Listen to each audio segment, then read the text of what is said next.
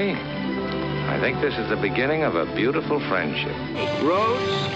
Where we're going, we don't need roads. No. I am your father. The greatest trick the devil ever pulled was convincing the world he didn't exist.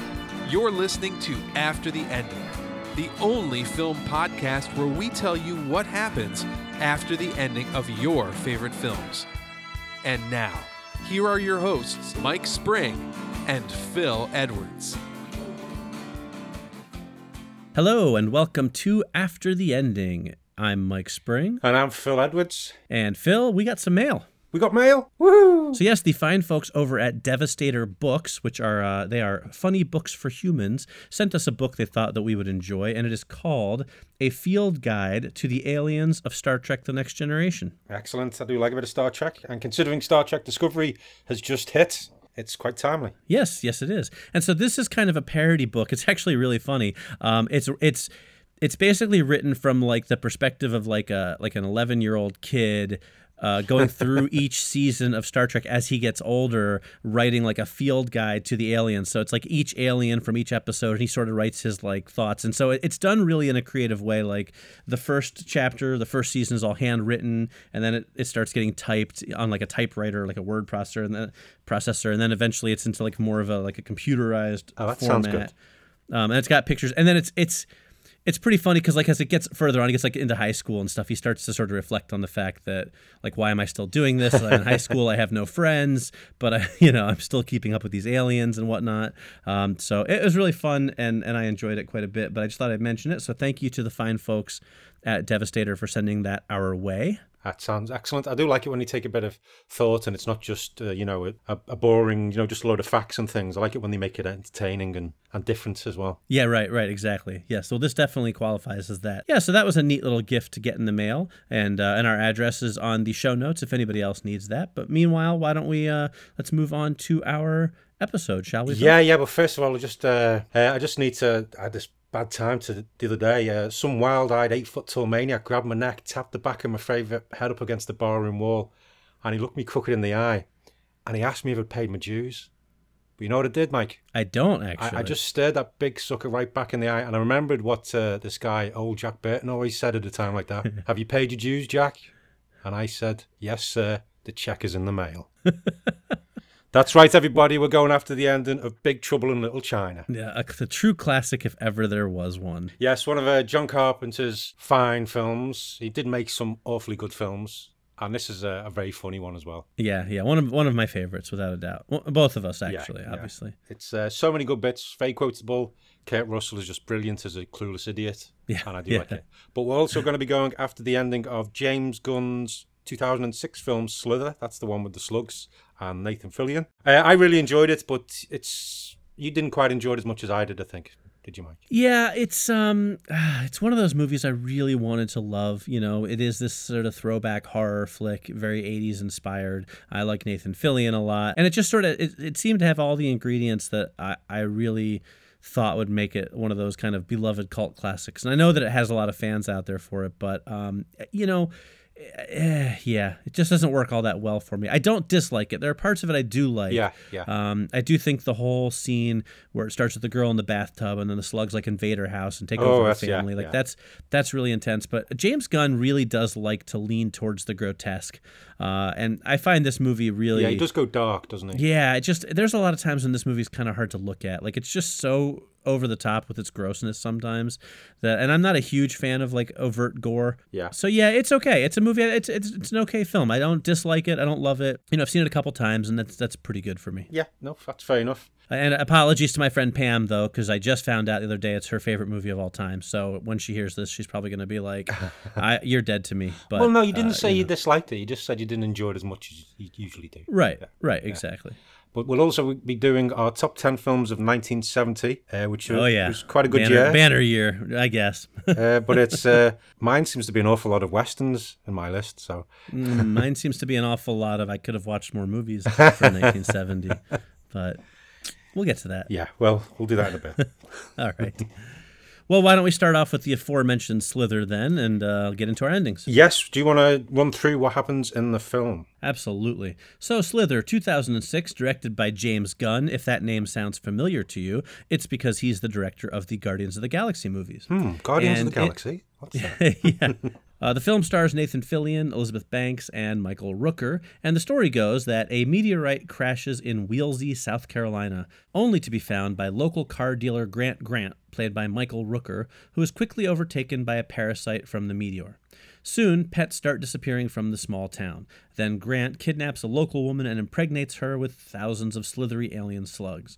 Grant's wife, Starla, Elizabeth Banks, contacts local police chief Bill Pardee, played by Nathan Fillion, about Grant's strange behavior. Bill, who is still in love with Starla from high school, investigates and finds the impregnated woman, who is gigantic, and I do mean gigantic, like the size of a house.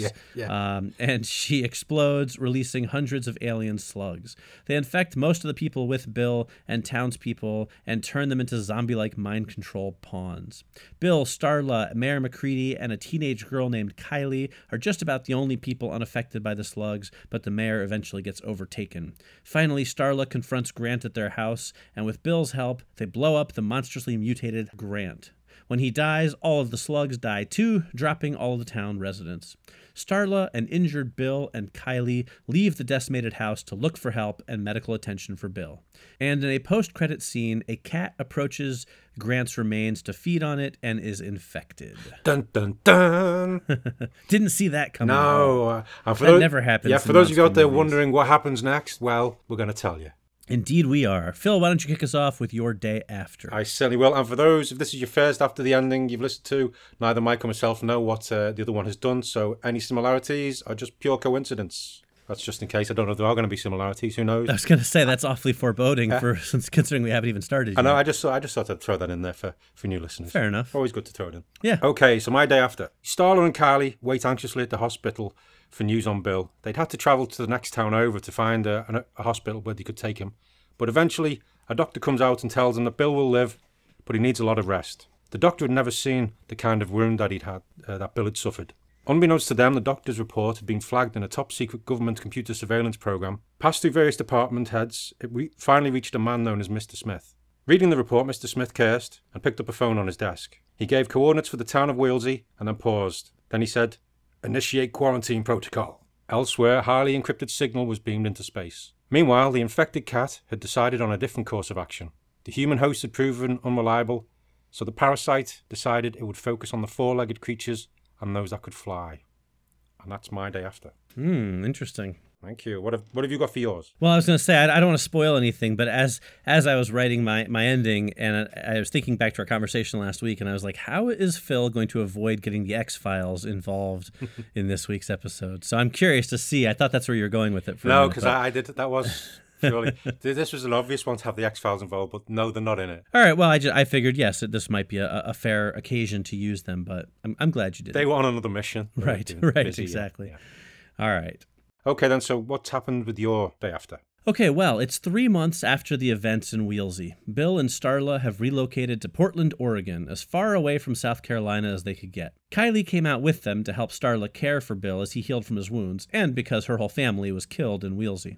In the months since, they've become something of a mom, dad, daughter family unit. Meanwhile, back in Wheelsy, the cat that's been infected by the slug is carefully making plans to do absolutely nothing. Despite the slug's attempts to control the cat, it is powerless against the incredibly stubborn willpower of an Earth house cat. Try as it might, the slug can't get the cat to do anything beyond sleep, walk around lazily, and occasionally bat at a piece of string it found. Awesome. Thank you. Unable to feed, the slug eventually shrivels and dies. And that's my day after. Wow, okay. Well, it just dawned on me. I was like, yeah, these slugs can control humans, but really, have you ever tried to make a cat do something it doesn't want to do?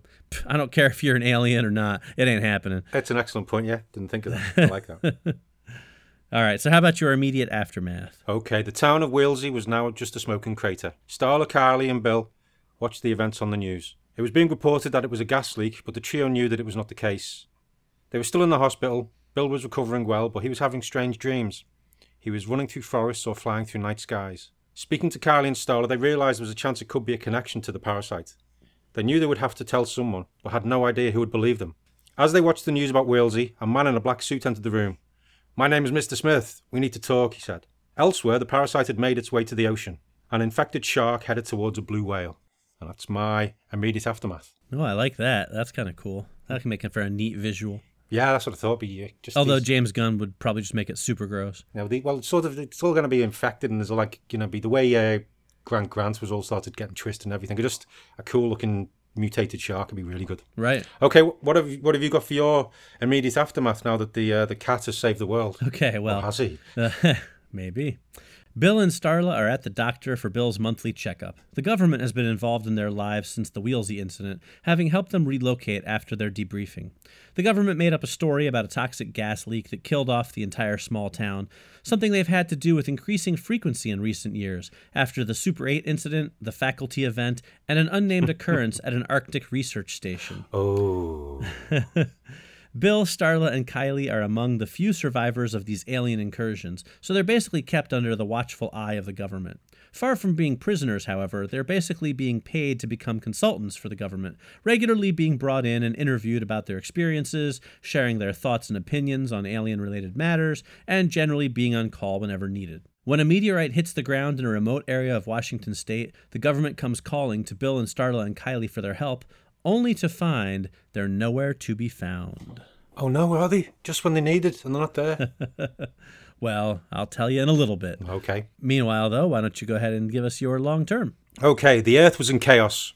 Giant mutated creatures, a twisted amalgamation of various sea creatures, had made landfall on all continents. They had proceeded inland, absorbing life forms and spewing out spores that infected humans. The armed forces tried their best, but it was a losing battle. Bill, Kylie and Starla waited with the hundreds of other people selected for rescue. Mr. Smith had explained that there was no way to stop the parasite now as it was too embedded in the ecosystem.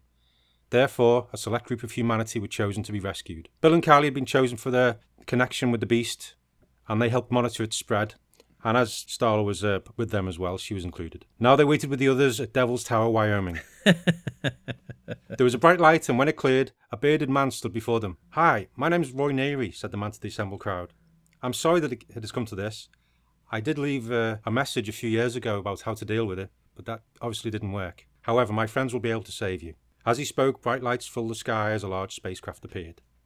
And that's my end. Oh, I love it. That was almost like a sequel, our first ending sequel to another ending. Yes, that's right. I thought I'd go back to my Close Encounters of the Third Kind ending from a couple... Just 2 weeks ago, yeah. 2 weeks ago, yeah. So if you haven't listened to that episode yet, go back and listen to it, and then you'll see where the tie-in comes in. But that was brilliant. Yeah, it's all set up. Thank you very much. I like that. Very enjoyable. Yes. I was quite pleased. I must admit, when I thought of that, I went, "Ooh, that'll be nice." Yeah. So, no, I love it. That's great. Yeah. It's a sequel to a sequel. Sequel to a sequel that didn't exist in the first place. Yeah. So... Okay, then. I like it. What have you got for your long term? All right, well, 10 years later, Bill takes an exploratory trip back to the mainland. Turned out that all his preparations had paid off. Finding the deserted tropical island, stocking it with food and supplies, and purchasing a private plane had saved him and his family when the slugs returned. He knew that they barely survived the first small-time invasion, and he had no desire to be a hero a second time. When the first news about the meteorite hit, Bill loaded up Starla and Kylie, and they retreated to the safety of their remote tropical island and waited to see what would happen. As Bill flew over the mainland, the cities were deserted. After a little more exploration, he realized that the slug invasion was over. The slugs had clearly won, but apparently they'd lived out their natural lifespan and died off, and now the planet was largely deserted. Bill returns to the island to share the news with Starla, Kylie, and his young son Malcolm, who was born a year or two after they arrived on the island. Middle name Reynolds, maybe? Yeah, something like that. Yeah, could be. It turns out Bill had remembered to stock everything but birth control. He asks them if they want to stay on the island or try to rebuild a life on the mainland, but nobody seems eager to return to a dead civilization. So the makeshift family continues to live a happy tropical life and never has to worry about aliens again. Oh, very good. That's the end. Yeah. Well, sort of a happy ending, despite the whole world being decimated. I mean, it's happy ending for our characters, Yeah. not so much for the rest of the world. But really, we're only focused on them right now, so I think it counts as a win. Yeah, no, that works for me. All right. So, Phil, have you got any trivia about Slither for us? Yes, slide on over and I will tell you all about it. Who's? Hey, listen, it's my job to make the trivia puns, sir. Well, it wasn't so much a pun. That's true. All right, I'll let it slide this time. Excellent. Okay. Okay. In the opening scene, you referenced this film, but in the opening scene, As it pans down the street, you can see R.J. McCready's funeral home, which was Kurt Russell's character in The Thing. Oh, cool. Which was a nice little touch. Right. Nathan Fillion was the last actor to be cast in the film, and he got the part a week before shooting began. And shooting lasted 47 days. Lloyd Kaufman, who was the head of Troma Films and also James Gunn's former boss, he was in the film as a cameo as a sad drunk in the police station. Rob Zombie was the voice of Dr. Carl, talking to Starla on the phone. And Jenna Fisher's in the film. At the time, she was, you know her from The Office, and at the time she was married to James Gunn, and she was cast in the film. And two characters, Jenna and Emily, they were named after Jenna Fisher and her sister. So that was a nice little touch. Indeed. Yes. And that's Slither. All right, very cool. Well, we've talked a lot about, we've referenced some Kurt Russell stuff, so why don't we go right into an actual Kurt Russell movie, and let's do Big Trouble in Little China. Possibly one of the greatest films ever made. Yes, yeah, lots of fun, and it's just so crazy. I remember the first time seeing it and just going, oh my God, this is amazing, and then watching it straight away, as soon as it finished, putting it back on again, and seen it so many times. Yeah, this is definitely one of those movies that through large portions of the late 80s and the early 90s, I watched all the time. Just one of those things where I would consistently watch it over and over again with friends or by myself, whatever, just, introducing people to it. And, to this day, I can still quote a good number of lines from it, but I never get tired of this film, and I really do love it. I do like the film, and I always want to watch it again whenever we talk about it, so. Right, exactly.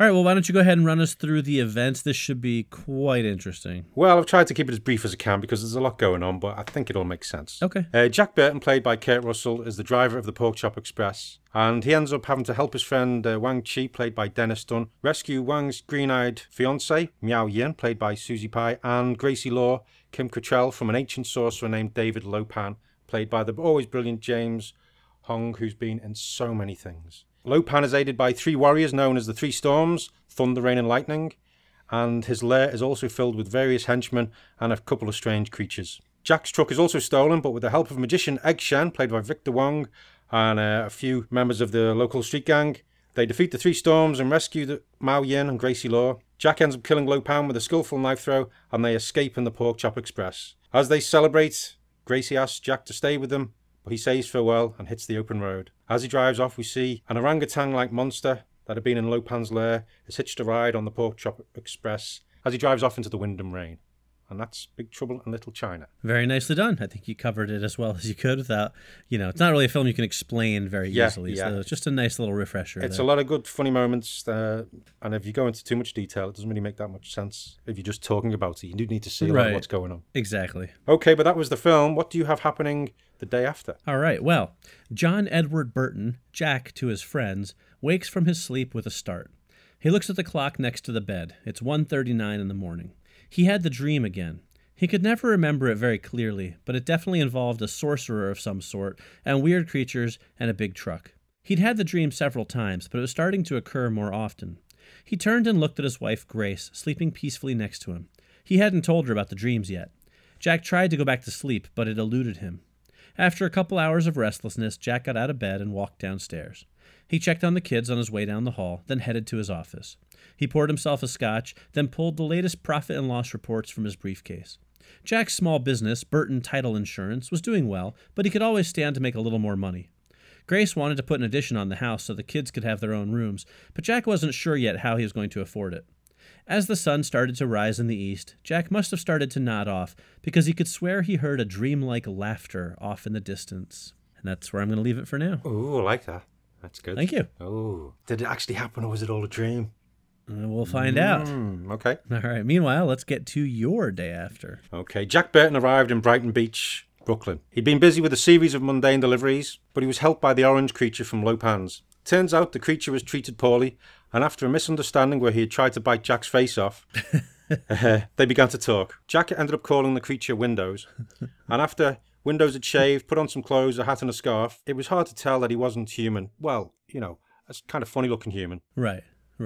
Jack kept trying to get Windows to put some sunglasses on, but he wouldn't do it. After making this delivery in Brighton Beach, also known as Little Odessa, Jack called into a bar owned by his friend Vasily. Windows stayed in the Pork Chop Express. He was pretty good at watching it, making sure nobody messed with it. Jack had forgotten that he owed Vasily $100, but he managed to cancel that by winning a bet involving vodka, onions, and a game of darts. As they drank some more, Sergei, a mutual acquaintance of both, entered the bar in a panic. "Vasily," he cried, "they've taken Alex, my son, he is gone." And that's my day after. Okay, interesting. So maybe some big trouble in Little Odessa, huh? Yeah, you could say that. All right. Well, I did. You know, I won't leave it unsaid if I can say it. No, you said it very well. Okay. I like to hammer those points home, Phil. You should know that about me by now. Well, sometimes you need to. Right. So what's happening then with yours then, with this weird laughter in the distance? Okay. Well, Jack's life is falling apart. Since the death of his youngest son, nothing in his life had meaning anymore. His marriage to Grace had taken the brunt of the fallout from the tragedy, and she'd taken Jack's other son with him. Alone and grieving, Jack had fallen into the bottle, with most nights ending up with Jack passed out drunk in front of the television. His business was floundering, as Jack was never there to serve his clients anymore. The dreams had gotten worse, and Jack had started hearing the demonic laughter even when he was fully awake now. He'd started to fear that he was losing his mind. One night, Jack ends up on the edge of town. He's in the middle of a thunderstorm, and he falls to his knees, yelling at the sky. "Why, God," he shouts at the skies, "what did I ever do to you?" He drains the rest of the bottle of whiskey in his hands, then throws it at the sky. Suddenly, it stops short with a loud crash, as if it had hit an invisible force field. Jack looks up and realizes there's a crack in the sky, as if it was made out of glass. And that's where we're going to leave it for now. Wow, has it all gone Truman Show? Sort of, maybe not, a little bit. I know, I like that. That's good. It's very intriguing. I'm looking forward to seeing what happens. Thank you. All right, well, let's hear about your immediate aftermath. Okay, Vasily had got straight to work. He had arranged to get a crew together to help find Alex. Vasily was about to stand and explain what they were going to do when Jack stood up and began speaking to the group. "Okay, I've dabbled in rescuing missing people before," began Jack. As he continued going on, the men looked over at Vasily, a puzzled look on their face. "Who is this idiot?" asked one in Russian. "He's a friend," said Vasily, also speaking in Russian. "Let him speak, and then I will go over the proper plan." "He's an idiot," said the man. Jack finished his speech, which had been full of mixed metaphors and no actual content. "Thank you, Jack," said Vasily Huda, then spoke to the others in Russian and went into a very detailed plan of where they were going to go, what they were going to do, and how they were going to rescue Alex. They then all began picking up weapons along with bundles of herbs and religious symbols. Jack couldn't speak Russian, but he kept hearing the same phrase over and over. "What's a Lady Gaga?" he asked. No, Baba Yaga," corrected Vasily. "She's bad news, Tovarish. If she's taking kids," said Jack, "then the bitch must die." No, not bitch," said one of the Russians. "Witch." And that's my immediate aftermath. I like it. Very true to the character of Jack. Yeah, I like that. Never has a clue what's actually going on. Right, exactly. Okay, though, but what's happened with yours in this crack in the sky? All right. Well, Jack picks up a large rock and throws it at the fissure in the sky. With a thunderous noise, it crashes through the invisible wall, and a previously unseen barrier shatters. With an explosion of thunder, lightning, and rain, there's a huge flash of light, and the scenery around him transforms. He finds himself in an underground catacomb of sorts. Jack looks at his feet and sees a broken hourglass lying on the floor, with sand spilling out of it. He realizes he's no longer wearing a suit or glasses, but instead leather boots, jeans, and an Art Deco t-shirt. Suddenly, it all comes back to him, how he'd been captured by Mai Pan, Lopan's brother. Ooh. Driven by revenge for the death of his brother, he had captured everyone involved in the Big Trouble incident and imprisoned them in mystical hourglasses that built up imaginary perfect lives, only to see them painfully ripped apart over and over again. Oh, that's an evil torture. Oh. Yes, indeed. Oh, okay. It was the ultimate revenge, but Jack had managed to break the spell and free himself. Looking around, he spies several other hourglasses and smashes them on the ground. Suddenly, Gracie, Wang Chi, Miao Yen, and Egg Shen are standing in front of him. They all look at Jack as the memories of what happened come back to them. As mystical creatures from around the underground begin to close in on the newly freed heroes, Jack says, "All right, gang, just remember what old Jack Burton does when he wakes up from a mystical trap, is surrounded by monsters, and has to kill a revenged crazed mystic."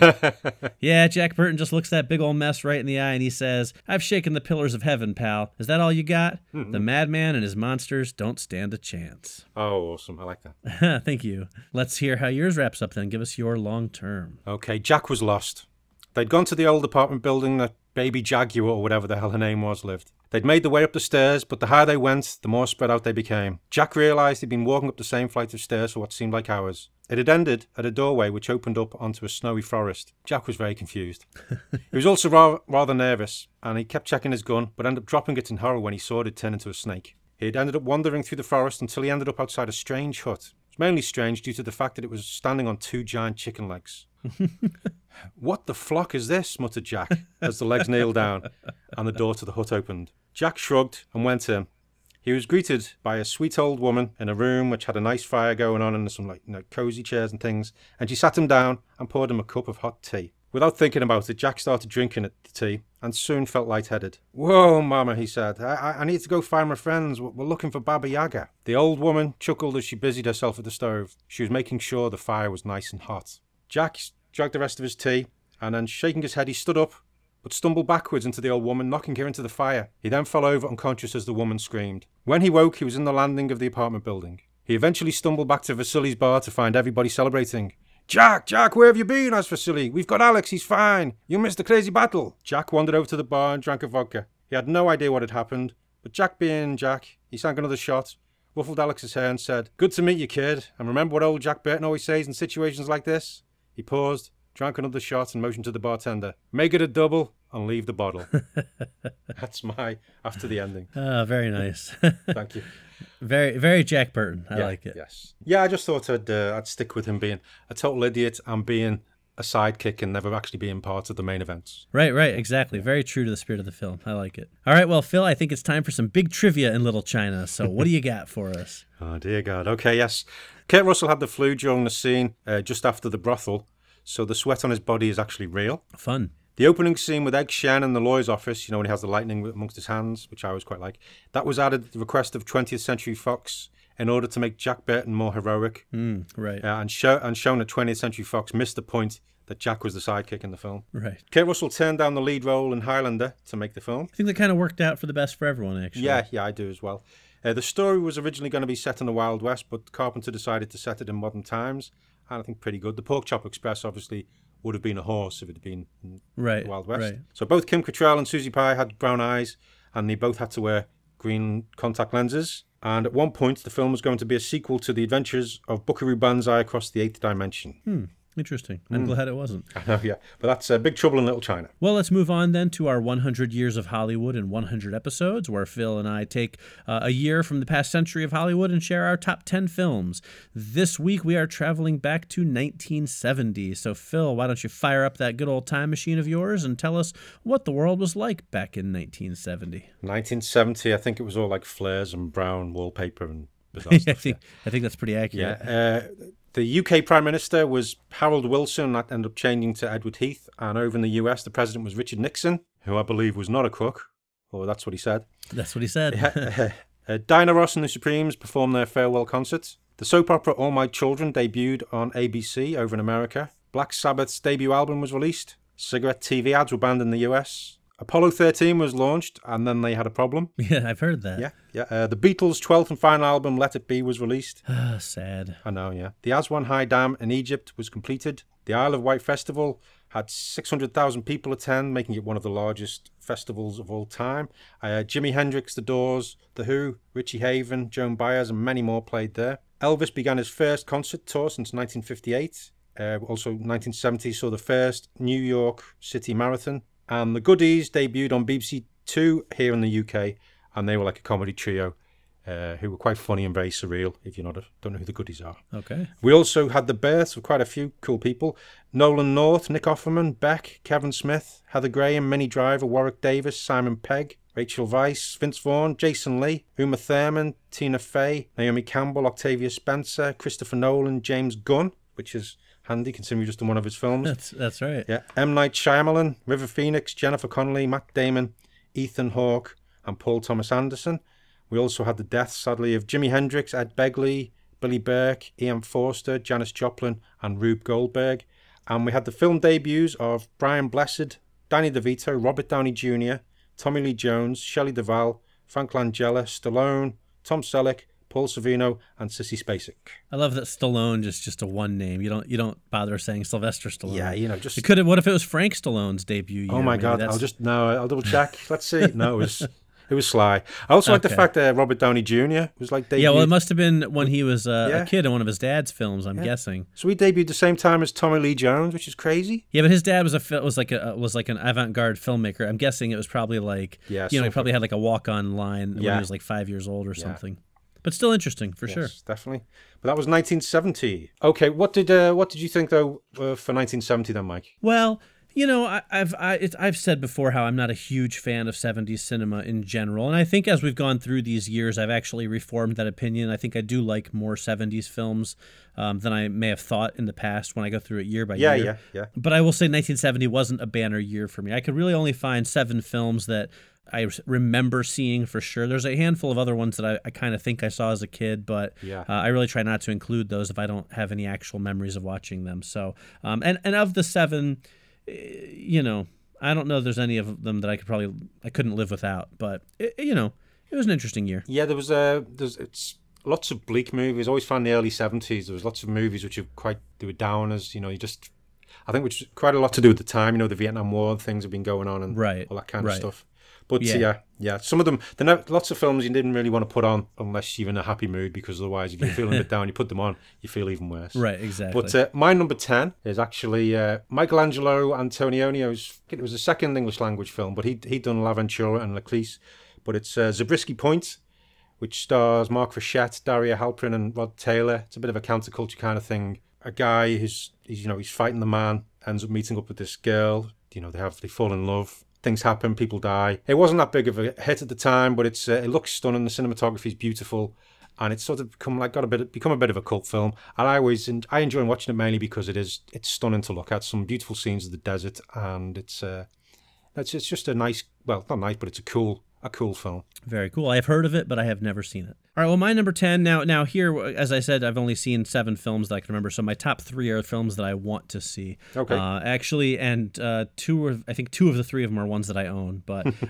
number 10 is Rio Lobo, starring John Wayne and directed by Howard Hawks. Yeah. I always like a bit of John Wayne. I've seen that. It's a great film. Didn't quite make my list, but it's a great film. Well, there you go. Yeah, I want to check it out. I've heard good things about it. I do own that one, actually. They just put out a Blu-ray of it fairly recently.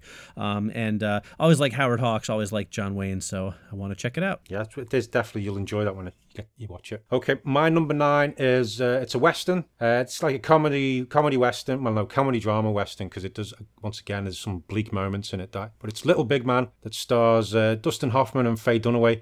And Hoffman's playing a 121-year-old man. And it starts off when the present day, 1970, and he's being interviewed. And he claims that he was a captive of the Cheyenne.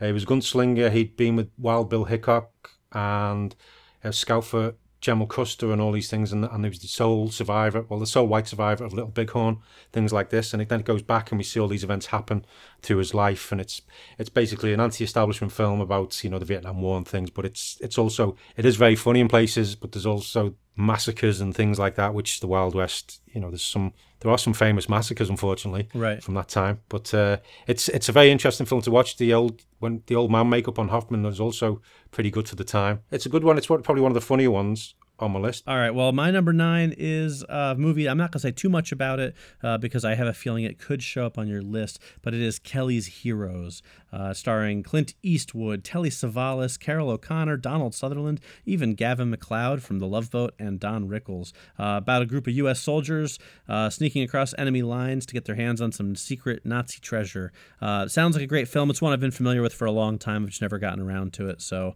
I am looking forward to checking that out. With that cast, it's got to be at least decent, if nothing else. Yeah, it's all right. Yeah. Okay. No, we might get to it in a bit. All right. Yeah, I thought maybe there was a small chance. Yeah. Okay. My number 8. It's another Western. I think I've got 4 Westerns on my list by the look of it. Yeah. But yeah, number 8 is Soldier Blue. I don't think I have any Westerns on my list. Just so I can see how little overlap we're going to have today. Well, Soldier Blue is directed by Ralph Nelson and stars Candice Bergen and Peter Strauss and Donald Pleasance. And it's inspired by the events of the 1864 Sand Creek Massacre. See, unfortunately, another massacre. another massacre film. Candice Bergen and Peter Strauss end up being united after the two survivors after the group they were with is massacred by the Cheyenne. And then they go off and they end up meeting up with the cavalry, who then go off to massacre some Native Americans. But it's all a bit of back and forth, and then you know it's all going to be inevitable. You know, you can see what's going to happen. You know there's going to be this massacre, and you're there going, no, you want them to get away, but you know it's going to happen, and it happens. But it's the way it's done again. It's very well shot, great scenery, and great performances by all involved. All right, well, my number 8, this is the last of the films that I want to see but I haven't seen, is Patton, starring George C. Scott. I believe he won an Oscar for it, and written by Francis Ford Coppola, although not directed by him. But you know, I mean, it's one of those films. It's universally known. I actually have it queued up in my Netflix queue. I just haven't had a chance to watch it yet, and but I'm very interested to see it. So that's my number 8. Yeah, I've seen that one, but only in pieces. I've never sat down and watched the whole thing. Right. I've caught bits of it, here now and again. So I didn't want to put it on my list. But the bits when I have seen it, it's always been really good. But for whatever reason, I've never had a chance to watch it all in one sitting. Sure. Okay, my number 7 is another Western. Is it a massacre film? Well, people die. Okay. And it's a bit of a down. It's also got a very painful initiation scene. But it's A Man Called Horse, starring Richard Harris, who's like a British aristocrat who gets captured by the Sioux, and he's enslaved and treated like an animal by the Native American tribe. But then he eventually begins respecting them, and they respect him, and he learns the language, and he ends up becoming part of the tribe by going through this painful initiation, right, where basically has hooks put in his back, and he's hanging from on his chest or something, and he's hanging from, no, it's when you're watching it, it's nasty, and it feels like it goes on forever. But the film is really good. But it's a hard watch for those scenes as well. But it's good because you realise it's like it probably could be a bit like a darker version of Dances with Wolves, I suppose. Okay. That kind of same basic. How it's a white man who comes to respect the natives and becomes part of the tribe and wants to live like they do. Well, that sounds very powerful. Yes, almost as powerful as my next film. Ooh. Hercules in New York. I had a little feeling this could be on your list, yeah? Yeah, well, it's so for those of you who don't know, it is one of Arnold Schwarzenegger's earliest films. It's pretty terrible. It's a very cheap, I think, Italian-made kind of story. It's a story of Hercules, the god, the Greek god, coming to modern day New York City, and it's really. I mean, it's pretty awful, but it is one of those movies I watched as a kid. It was one of my first exposures to Arnold Schwarzenegger. I watched it was on TV a lot when I was young, and reruns. And I mean, it's a pure cheese camp, classic. And I use that word very reservedly. But I do have fond memories of watching it when I was a kid, even if my brain recognizes that it's a pretty terrible piece of filmmaking. Yes, yeah. It's worth a watch if you haven't seen it. Just for the sheer novelty of it, yeah. But it's not on my list, but I have seen it. That is more than fair, sir. Yeah. Okay, well, my number 6 is Les Cercles Rouges, or The Red Circle, directed by Jean-Pierre Melville and starring Alain Delon, André Bourvil, and Gian Maria Volonté. And the latter name, you may not recognize it, but you'll recognize his face because he played the bad guy in Sergio Leone's A Fistful of Dollars, and For a Few Dollars More. He had the watch and everything with Clint Eastwood.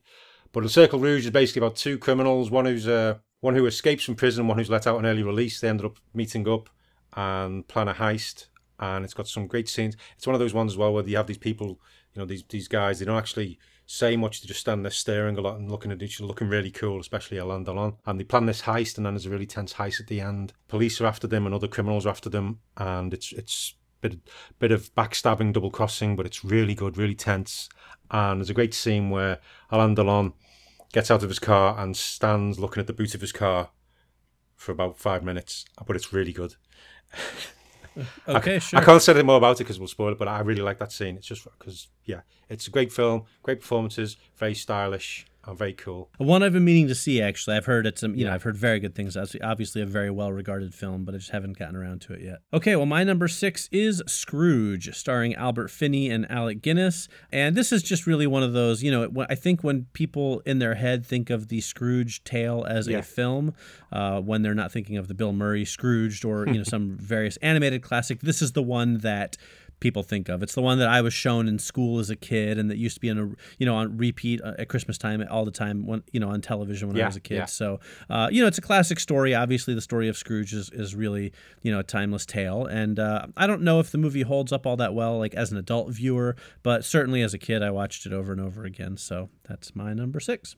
Excellent. Okay, my number 5 is Five Easy Pieces, which stars Jack Nicholson and Karen Black. Jack Nicholson's playing a blue-collar worker who works in the oil fields in California, but it turns out he's actually a classically trained pianist and comes from a family of musicians, and he keeps getting into arguments with people. He ends up having to go back to us because his father's dying. It's just following this person who just doesn't seem to want to fit in anywhere. He just wants to be left alone to do his own thing. He doesn't like being hemmed in. He doesn't like have expectations put on him. It's got a great scene in the diner where he's talking about how he wants just some toast, but he can't have it because just toast isn't on the menu. It's a great scene. It's a brilliant performance by Nicholson, and it's a classic. It was nominated for a few Oscars as well and Golden Globes, and it was in 2000 was selected to be preserved by the Library of Congress in the National Film Registry. You know, I own that movie on Blu-ray somewhere, and I keep not being able to bring myself to watch it because I just know it's a Jack Nicholson film, and I'm probably not going to enjoy it, even though I know it's a good film. Yeah. But I will get around to it one of these days. He does have lots of scenes where he's angry and shouts. Right. Yeah. All right, well, my number 5, it's been a while since we've had one of these on one of my lists. It is a Disney film, and it is The Aristocats, which is, it's cats and singing and Disney animation. It's not one of my favorite Disney films, I will say that. In the Disney pantheon, it certainly isn't what I would consider, one of the better ones. I've never actually seen the whole film. I've only seen snippets of it here and there, but I've never really wanted to see it. I don't know why. Right. It's got moments that I like, and I do enjoy some of the characters, but it's just not, it's not a real Disney classic. But in a year like this, where I'm limited in the films I've seen, and of the ones I've seen, I'm limited in the ones that I really loved. Aristocats comes in at number 5. So I had a feeling that would be on purely because it's Disney. My number 4 is MASH, which directed by Robert Altman and stars Donald Sutherland, Tom Skerritt, Elliot Gould, Sally Kellerman, Robert Duvall, loads of other people as well. I don't really need to go into much detail because there was, you probably heard that there was a TV show based on it, but it's set in the Korean War, and it focuses on basically these doctors working at the Mobile Army Surgical Hospital, and because of the horrors of what they're seeing as well, they basically just try and have a laugh all the time, get drunk, have a still. It's just all funny moments going on. It's more like a series of moments which make up a film, and you see the horrors of war, but you also have the very funny moments as well. And it's a Robert Altman film with a huge cast, which he always did so well.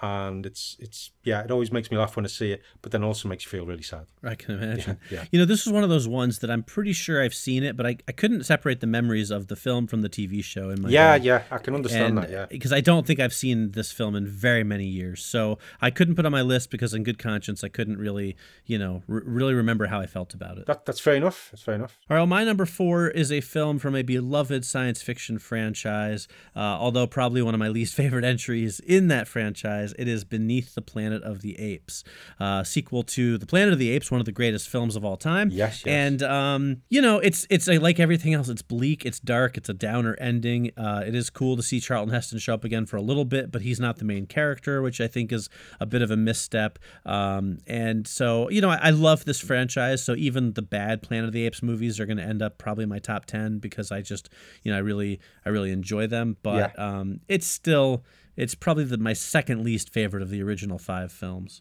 So that's my number 4. Yeah, it's one of the. I was thinking about putting it on my list, but it was one of those ones where I know I've seen it a few times, but it didn't really hit with me. So I know what you mean. It just didn't. Yeah. It was a shame. Some of those sequels, they could have been lots of potential at the time. Right. But they didn't quite get them right.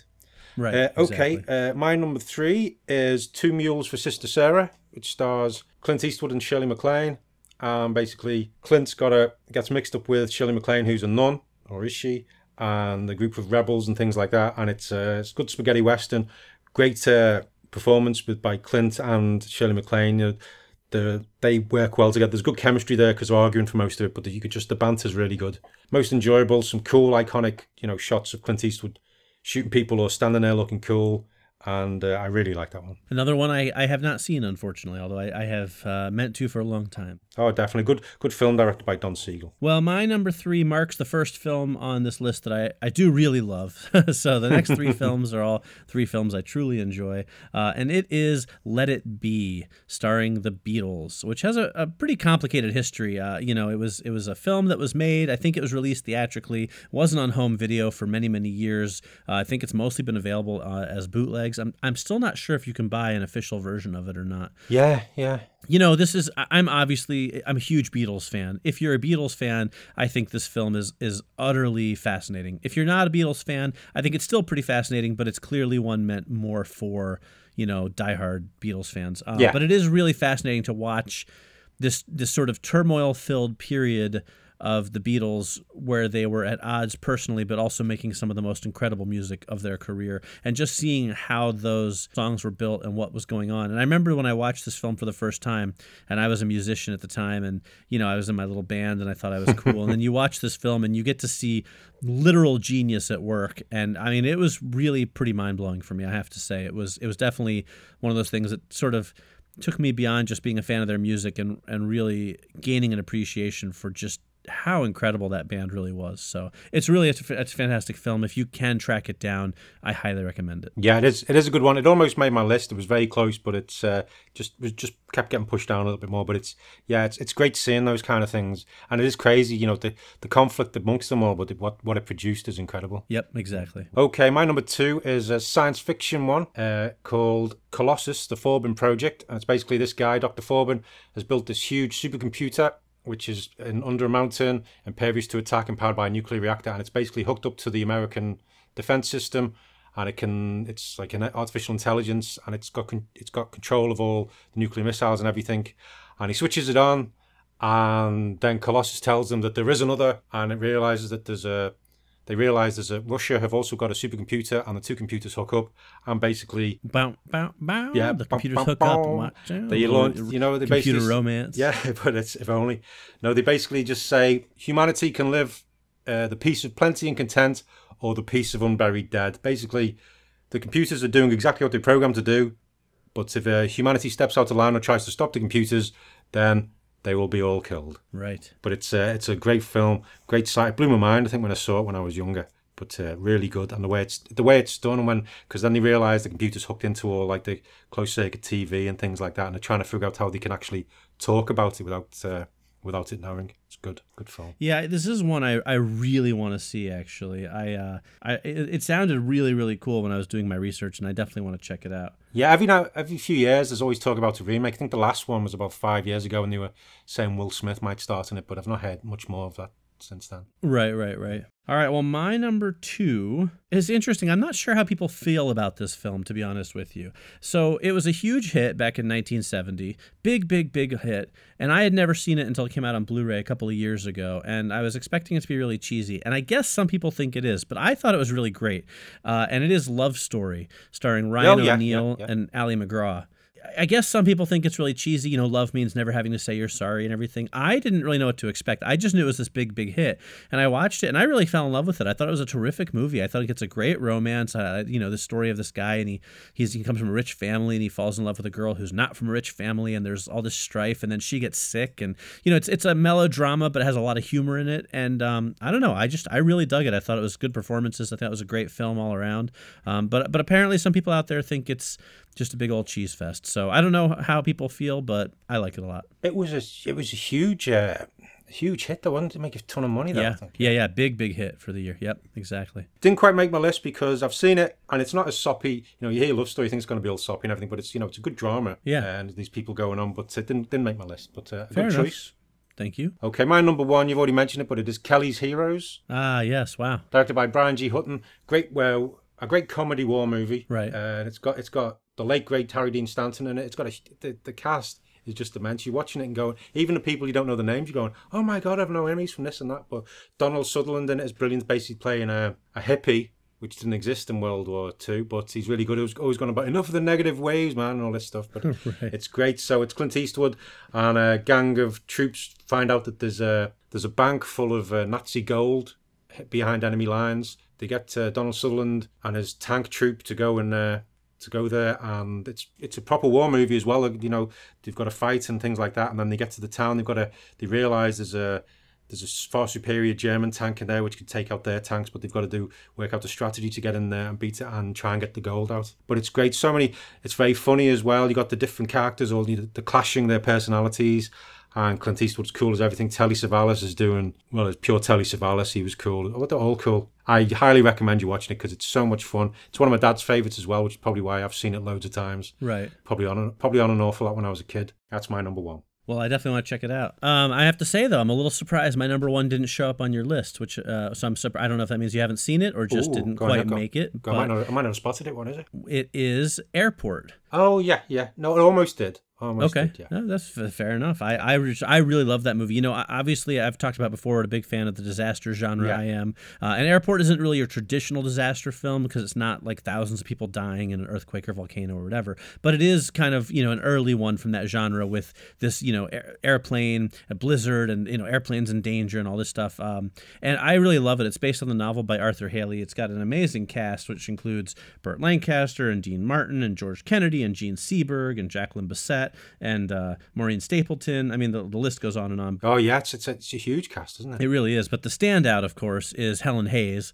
as the little old lady who keeps getting in trouble for sneaking onto flights. And she's fantastic. Yeah. I forgot about her, yeah. Yeah, she won an Oscar for her role, I think for Best Supporting Actress. And she really helps make the film. So it's just this really great, bustling film about this airport in the middle of this crisis. And it sort of starts off slow and builds. And it's like a drama and a disaster film and a thriller all mixed into one. But it's one of those ones that I loved as a kid. And then I watched it again a couple of years ago when they put out like a special edition DVD or Blu-ray or whatever. And I was surprised at how well it held up. It holds up really, really well. Like, I think it is still an excellent movie. If you watch it now, I think you'll still be very impressed by how good it is. That could be the problem, because I haven't seen it for a long, long time. Yeah. And it probably gets, because there was a few more of those kind of movies, weren't there? Yes. And also Airplane as well, which was based off. Right, which is like a parody of I think it's probably all got mixed up in my head. So probably fair enough. No, but it's just looking here, it had, as well as the Best Supporting Actress, it was nominated for 9 other Academy Awards. Right, so it was there you go. Oh, God.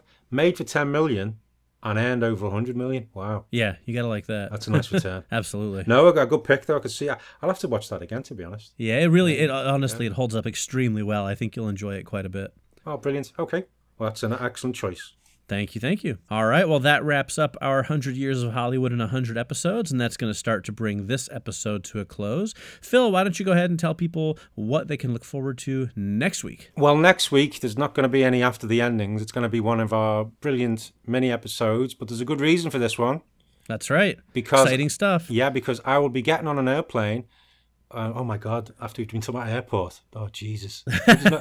Don't watch Airport before next week. Let's make that clear. Right. But I'm getting on an airplane and flying over to New York City, where I will be meeting up with Mike for the New York Comic Convention. Yeah. New York Comic Con taken over by Phil and Mike this year. It's going to be quite a lot of fun. We are going to record some special content while we're there. I'm sure we will have some neat stuff for you guys in the upcoming weeks. We're also going to be doing a ton of interviews with some amazingly talented people, definitely some people you've heard of. So you're going to hear a bunch of those start to pop up in future episodes. But in the meantime, since we're both going to be away next weekend, we will be having a mini episode to hold you over until we can return with a regular episode. So it's going to be a lot of fun. Oh, yeah. And considering Mike and myself have known each other for years, this is going to be the first time we've actually met in the flesh. So that's going to be good. We should have some fun stories to tell. I'm looking forward to what the next few months of the show are going to bring between our stories and what we record and our interviews and everything. I think it's we're going to finish out 2017 maybe a little bit drunk with craziness. We'll see what happens. Yeah, there's going to be lots of good content heading your way. Yeah. All right, well, on that note then, we'll finish up for today. As always, we thank you for listening. I'm Mike Spring. And I'm Phil Edwards. And we'll see you next week. After the Ending. Hey, I'm fake Chad Michael Collins, and you're listening to After the Ending. Still managed to get 9 minutes in before we actually started recording. That's our fast version. Yeah, not even email, but an actual like physical mail package. Wow, proper old school. That sounds bad. Let me be clear. We did not receive a mail package. That would probably violate several laws. Yeah, a true classic if ever there was one. I just took a drink then. Sorry. Yes. Which I quite enjoy, but Mike's not. You're not that big of. Well, you do. And because her whole family was killed in Wheelsy. Nope, that was the end of a sentence. Okay.